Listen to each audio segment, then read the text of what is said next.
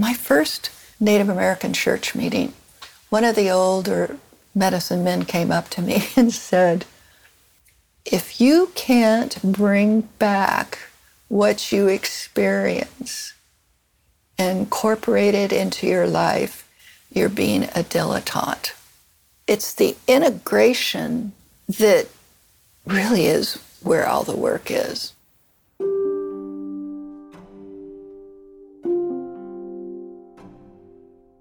Welcome to Awaken, a podcast presented by the Rubin Museum of Art in New York City. That was the voice of Patricia James. And I am your host, Laurie Anderson. In this 10-part series, we explore the dynamic path to enlightenment and what it means to wake up. We'll hear from authors, artists, wisdom bearers, and Buddhist teachers, people who have experienced a shift in their perspectives on life throughout their personal journey. This podcast is inspired by the exhibition Awaken, a Tibetan Buddhist journey toward enlightenment, which illustrates the stages of enlightenment through paintings, sculptures, and other objects. We use these artworks as a jumping-off point to better understand the paths our guests have been on and where they are going. In this episode, we dive into the idea that all things are interconnected. We speak with Patricia James, a medicine woman of Seminole heritage. As an adult, she was adopted into the Cheyenne tradition and formally trained as a priest and pipe carrier. Before Patricia shares her journey of how she came to be a medicine woman and how she developed her relationship with the divine, she first responds to a sculpture of a pair of intertwined lovers, Guya Samaja and Sparsha Vajra, joined in sexual union. These figures represent masculine and feminine energies, or compassion and wisdom, which in the Tibetan Buddhist tradition unify to elevate the consciousness toward awakening. What I see is a merging of male, female, magnetic, dynamic energies and forces that integrate and become balanced. And it actually is quite representative of a concept I teach and do my best to live by. And it's related to our ancestors. And those are the spirits, the people who've gone before us, who are there to help us because they want the next 7 generations to fare well and find their life purpose. And the way this relates is when we can merge our dynamic or our male energy that we put forward to the world with our magnetic, the qualities of the feminine or the masculine. But if we can get away from gender to magnetic, which is the energy that draws inward, with the dynamic, which are energies that go out and forward and present, and weave them through our heart, which is where integration takes place, then we have a balanced whole. This statue looks like that's occurring, where the energies are being merged into something that is balanced.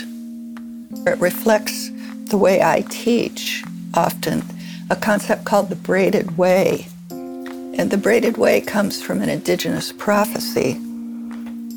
When the wisdom of the sky and the wisdom of the earth are braided through the human heart, then there will be a rainbow of people. And the concept of that, the dynamic or the magnetic, is that when we can hold a vision of the braided way, it's a symbol for unifying polarities of any kind and creating an original third option. And ultimately, from that, we get this third option, but within the tension of this crucible, we create safety. We have to have safety to heal. And so the integration can come forward, or the blending of the wisdom and the compassion which are so important to humanity right now.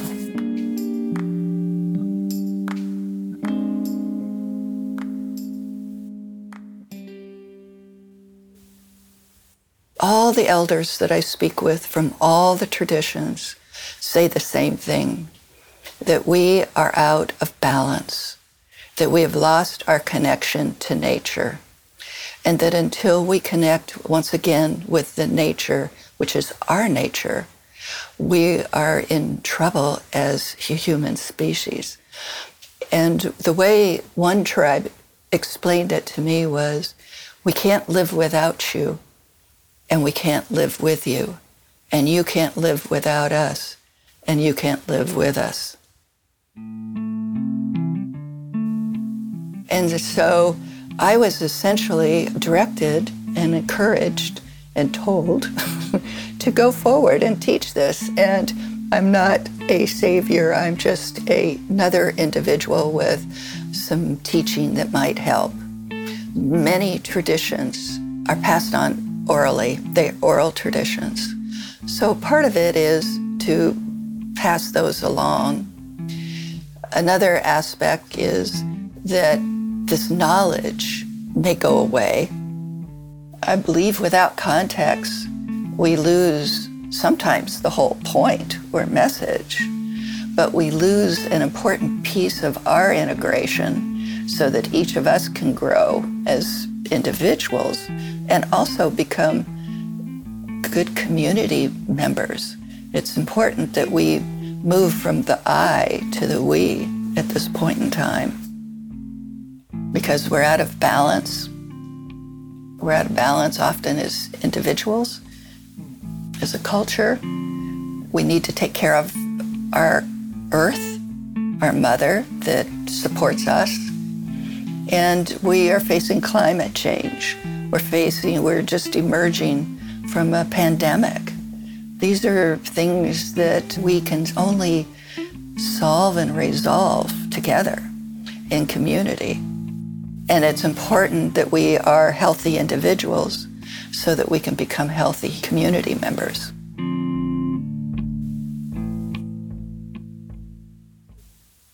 I think the pandemic is a great mirror for us as individuals and as humanity.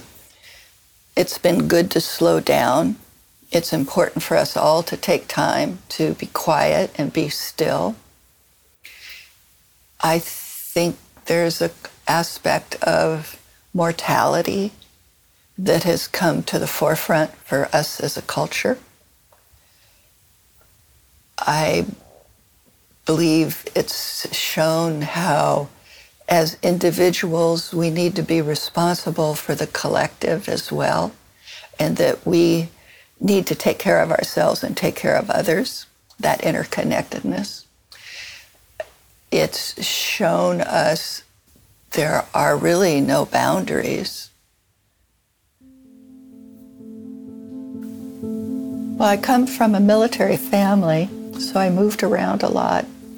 To my good fortune, I got to live on islands and in beautiful places. So I've spent time in Hawaii and in the Pacific Northwest, and I was primarily out in nature. So I've always been in nature, lived in nature. Nature was my solace, my place where I would go. I would often have experiences of being at one with things. Like when I was little, I thought I could talk to trees. And then later I was told, no, you can't talk to trees.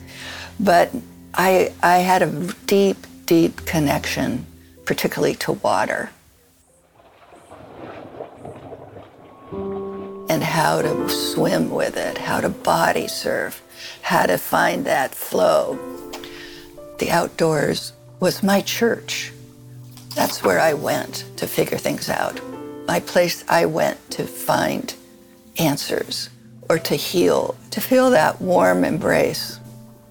I really valued the concept of ceremony and that there was a God. But as I grew older especially getting towards high school, I began to wonder, how come my friends who were not Catholic couldn't go to heaven with me?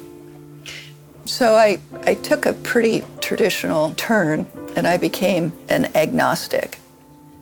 I couldn't remain an agnostic because of my experiences in nature and my connection to nature. So I began to believe that there was a greater force than me or my concepts of God as I knew them, but just the magnificence of life. Some intelligence had to be behind that. I also was a very good athlete. So there were times I would have out-of-body experiences or non-ordinary experiences that we used to call flow or high, peak performance. We can't be in a peak state or a flow state with thinking. And the West is very mental. And so one example is downhill skiing. There's a moment when you can't think and ski down a mogul field. You have to be in that moment. But then there's a moment where you also know that the mountain is skiing you and you are skiing the mountain. And then how to perform and stay in that place. That's a peak performance. I've had it protect me. I was kayaking once, turned over in rapids. I could see myself go out of my body, and I was shown how to navigate through all the rocks and the rapids so that I wouldn't hurt myself and protect myself.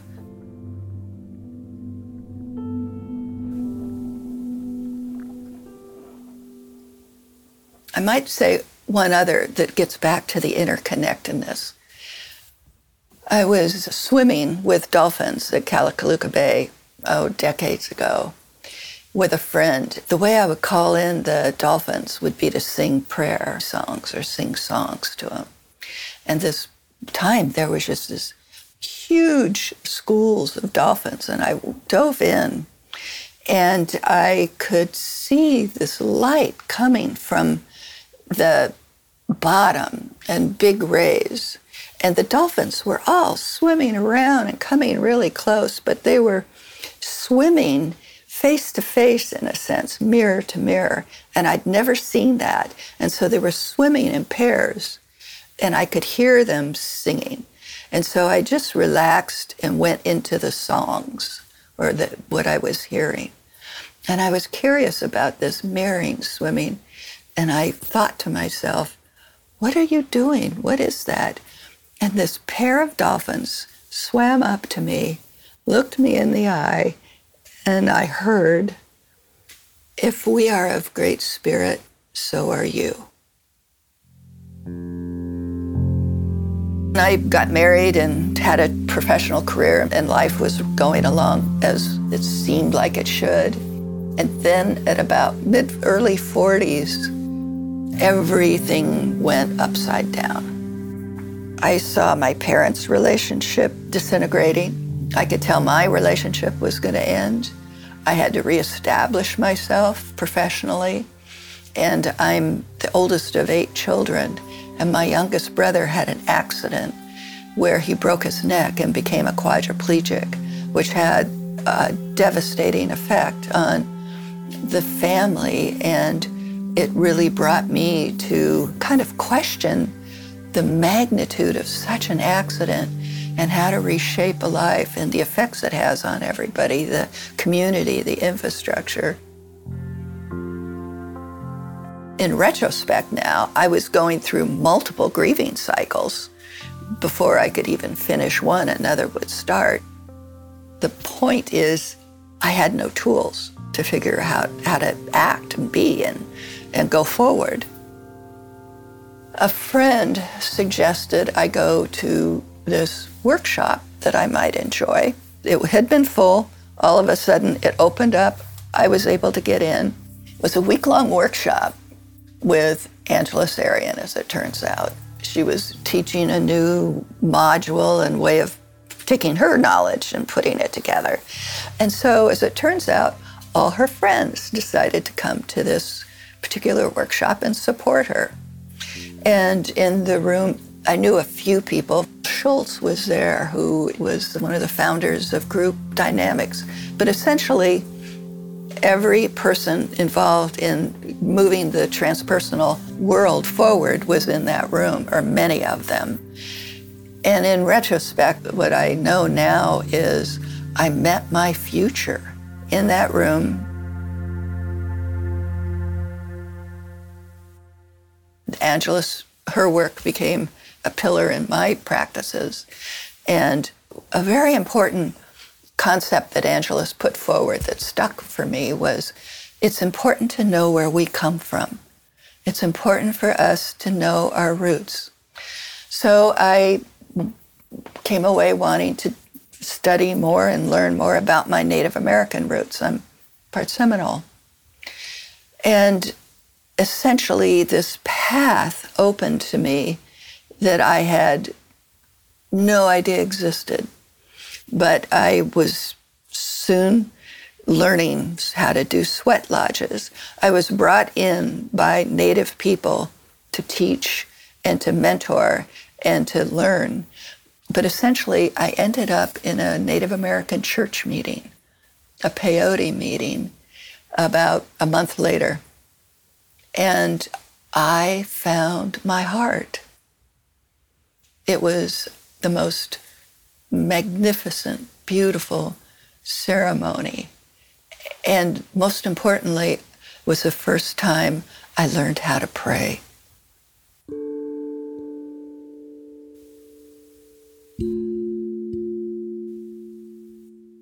Physically, I felt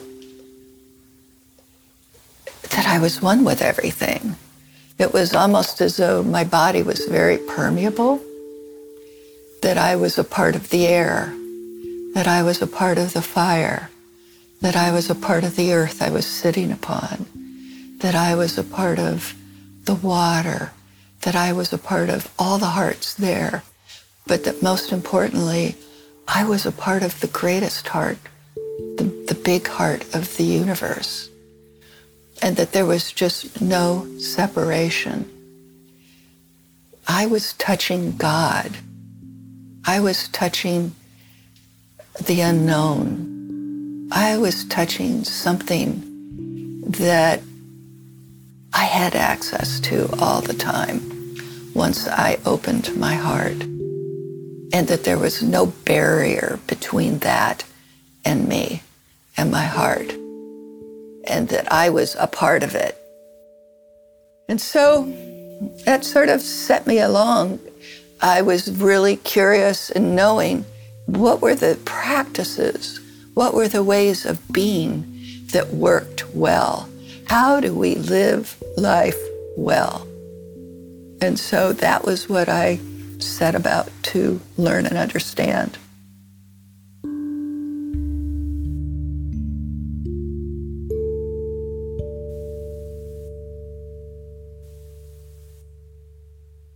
From there, I began to spend more time learning around these ways.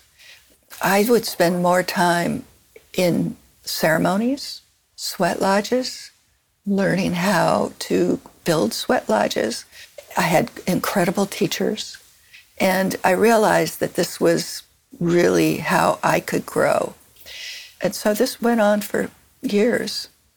And then I was met by my grandfather, Eugene Black Bear Sr. He's from the Cheyenne tribe, pure blood Cheyenne, who was interested in seeing how well I was holding these ways to this point.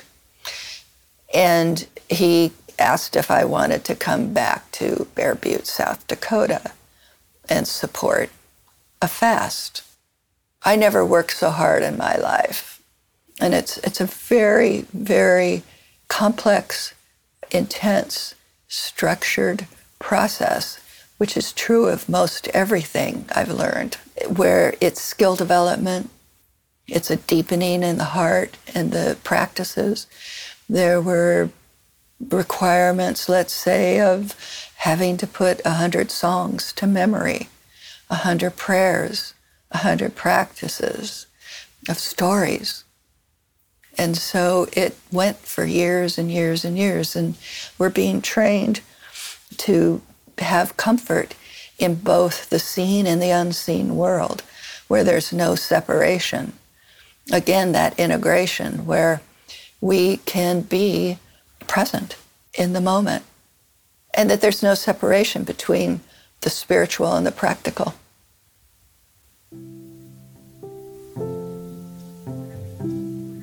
A medicine woman is a way of life. It's a way of balance. It's a way of prayer. It's a way of presence to help hearts heal and souls heal,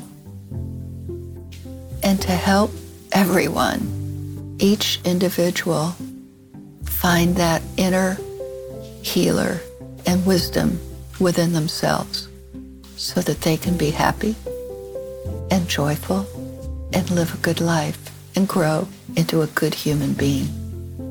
I look for openings in people so that I can draw them to their fullness and expression as a human. And I heard elders described once as those who grow human beings. And when the Europeans and others came to the Americas and South-North continent, the indigenous and people that they encountered, they asked them, who are they? And all of them identified as humans, human beings. A medicine woman helps people identify and grow themselves into the human being that they were sent here to be and bring forth their gifts and talents.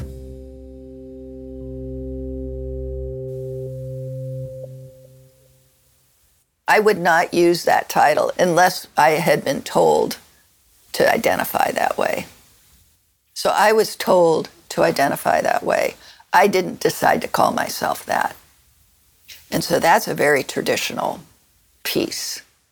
A lot of individuals these days are calling themselves medicine people by just declaring it because they want a title as they enter into particularly the psychedelic space.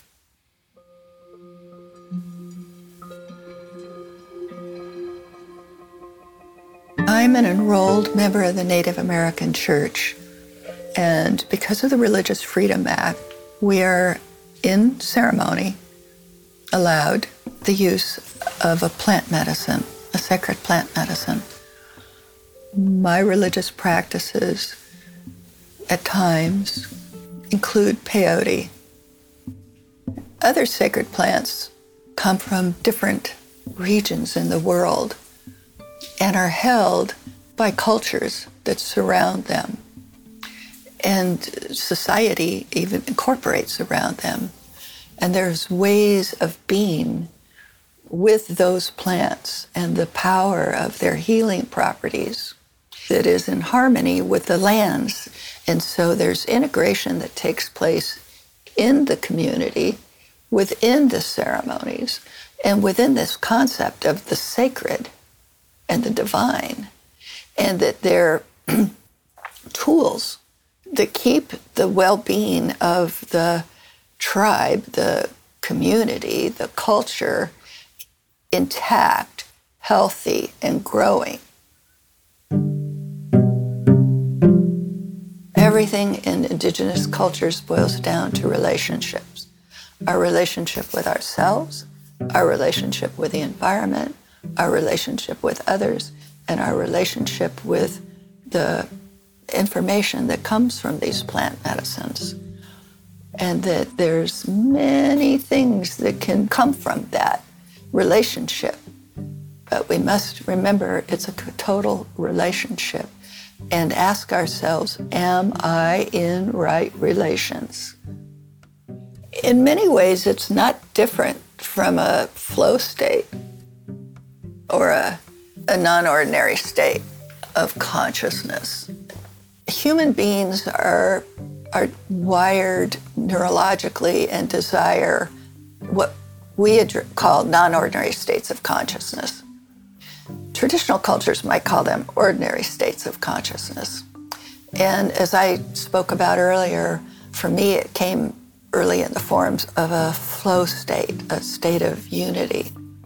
And so cultures go through vision quests or some form of deprivation, no food, no water, alone in the wilderness, to get a message, to have that time, to hear that inner voice. Breath work, holotropic breath work, ways of breathing can get us into an altered state or a non-ordinary state. Spinning can do it, dancing, long chants, singing can do it. It allows us to get into the moment, into the presence. And so that's also a thread throughout all wisdom traditions and culture, the be here now. What can quiet us and get us into the present moment? Ultimately, where we can work in both the seen and the unseen, we feel unity with all things. It's where the seed of choice comes from. We can choose to be more kind. We can choose to extend more love. We can choose to live in integrity. We can choose to take right action. We can choose to be present. We can choose to not be present. It's really a seat of power.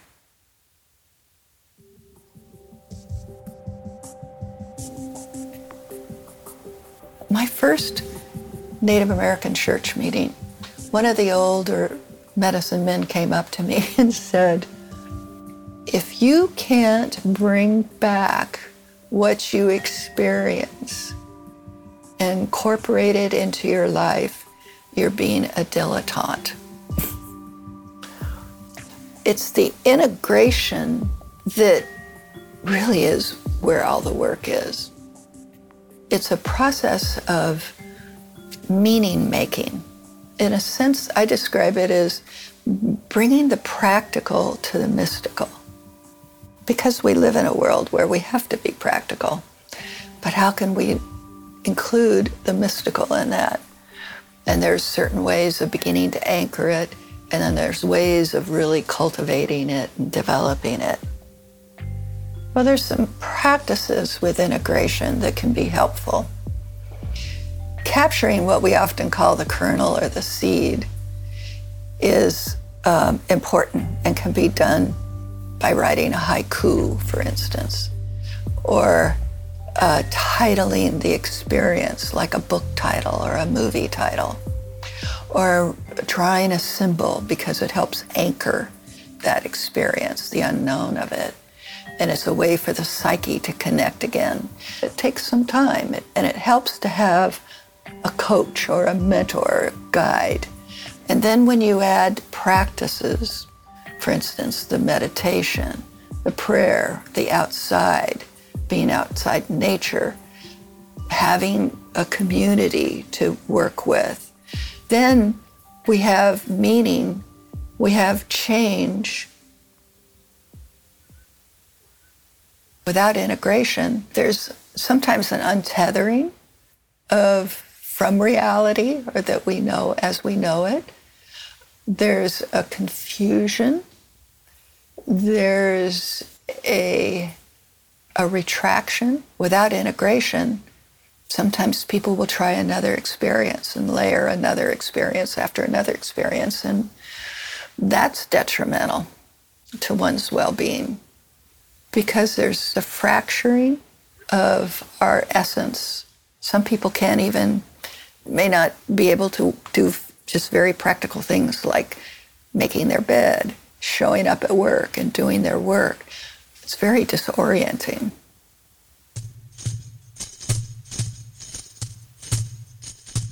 I believe that integration teaches us how to live and be whole and complete and in unity with all things and all beings.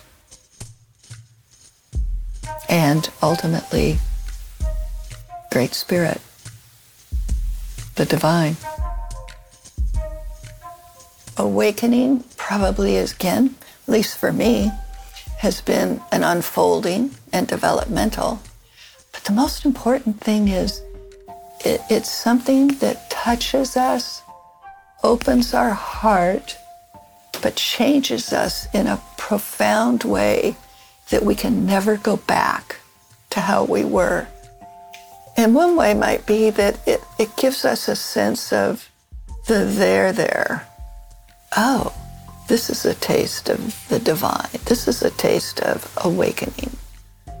So then we have something to grow into. The prophecies talk about if we don't use the insights that are given to us, and actually this comes from working with the ancestors, they want to see that the information that they've shared is helpful and that they listen, we listen. And if we don't, then they go away. It's a partnership.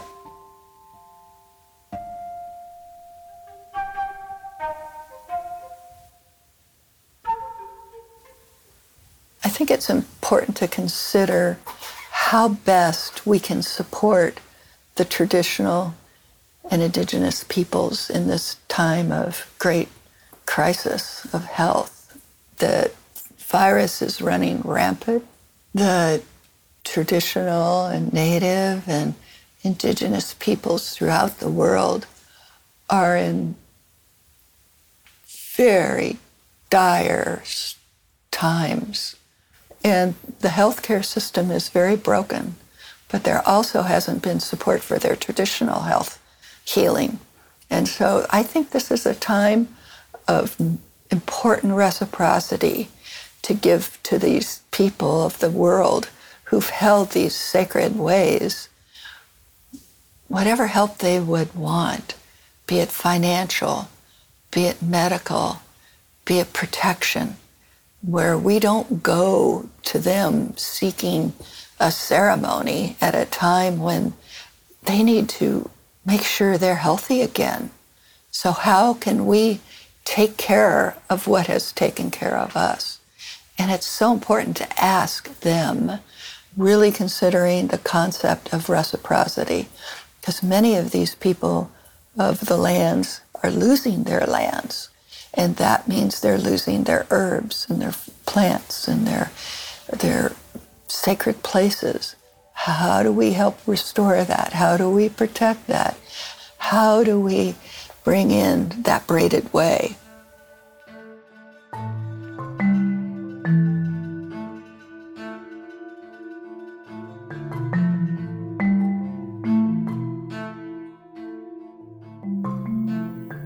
Before we come to a close, Patricia was generous enough to share with us a meditation practice that helps connect us to our ancestors.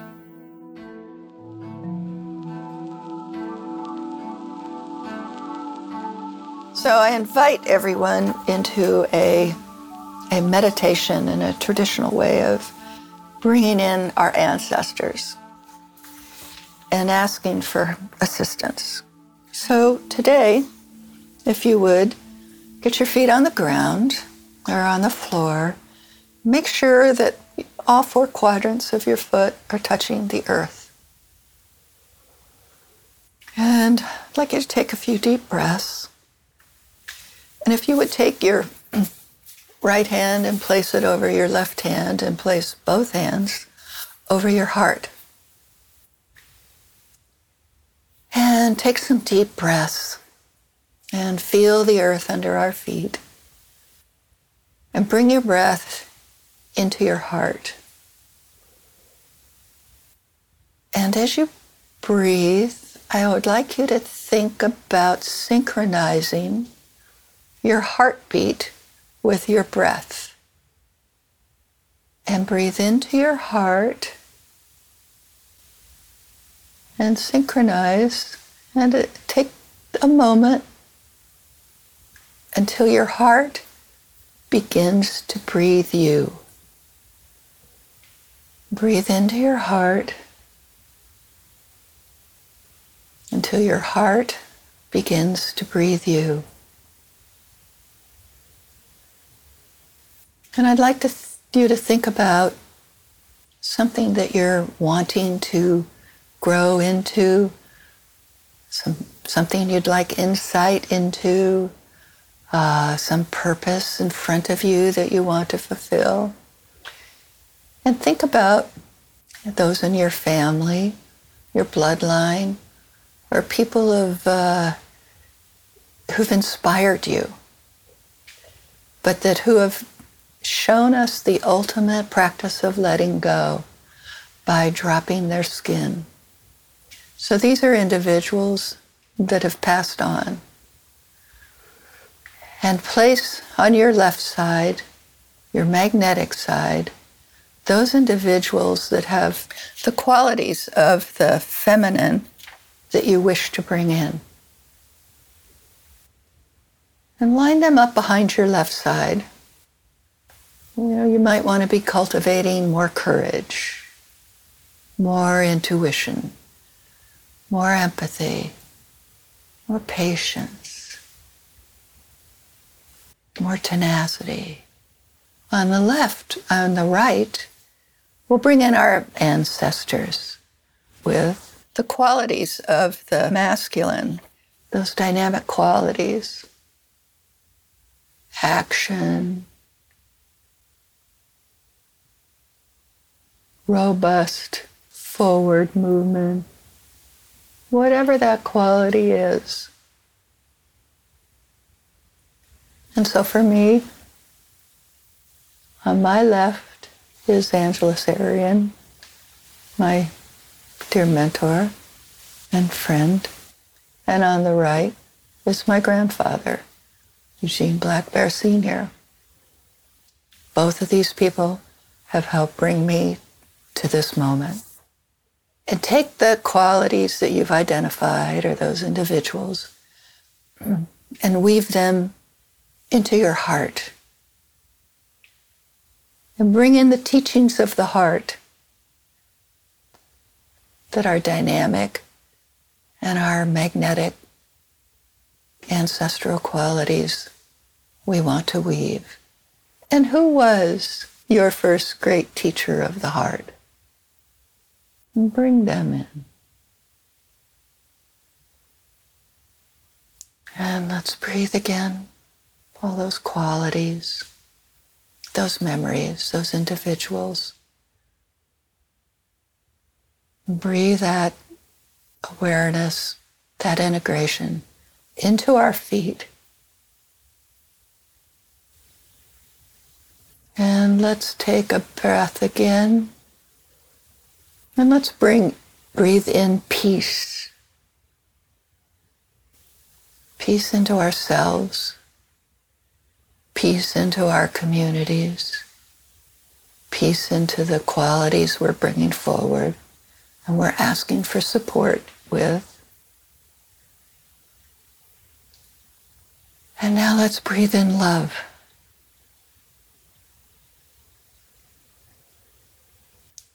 And fill that heart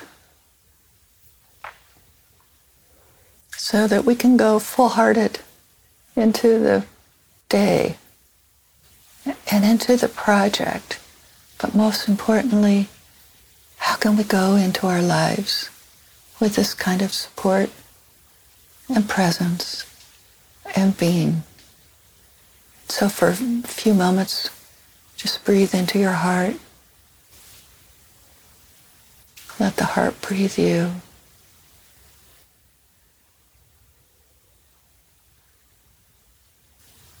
Remember, at any time, anywhere, we can do this. We can breathe into our hearts. We can ask for help from our allies. And we can become present in the moment from a place of integration and heart to the very best we can be at this moment.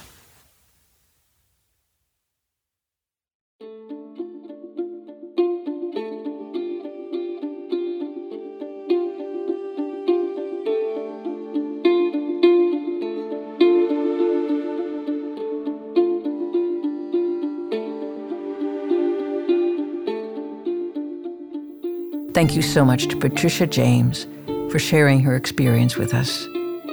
We hope you enjoyed it. For more information about our guest and to see images of the artwork in this episode, visit rubinmuseum.org/awakenpod.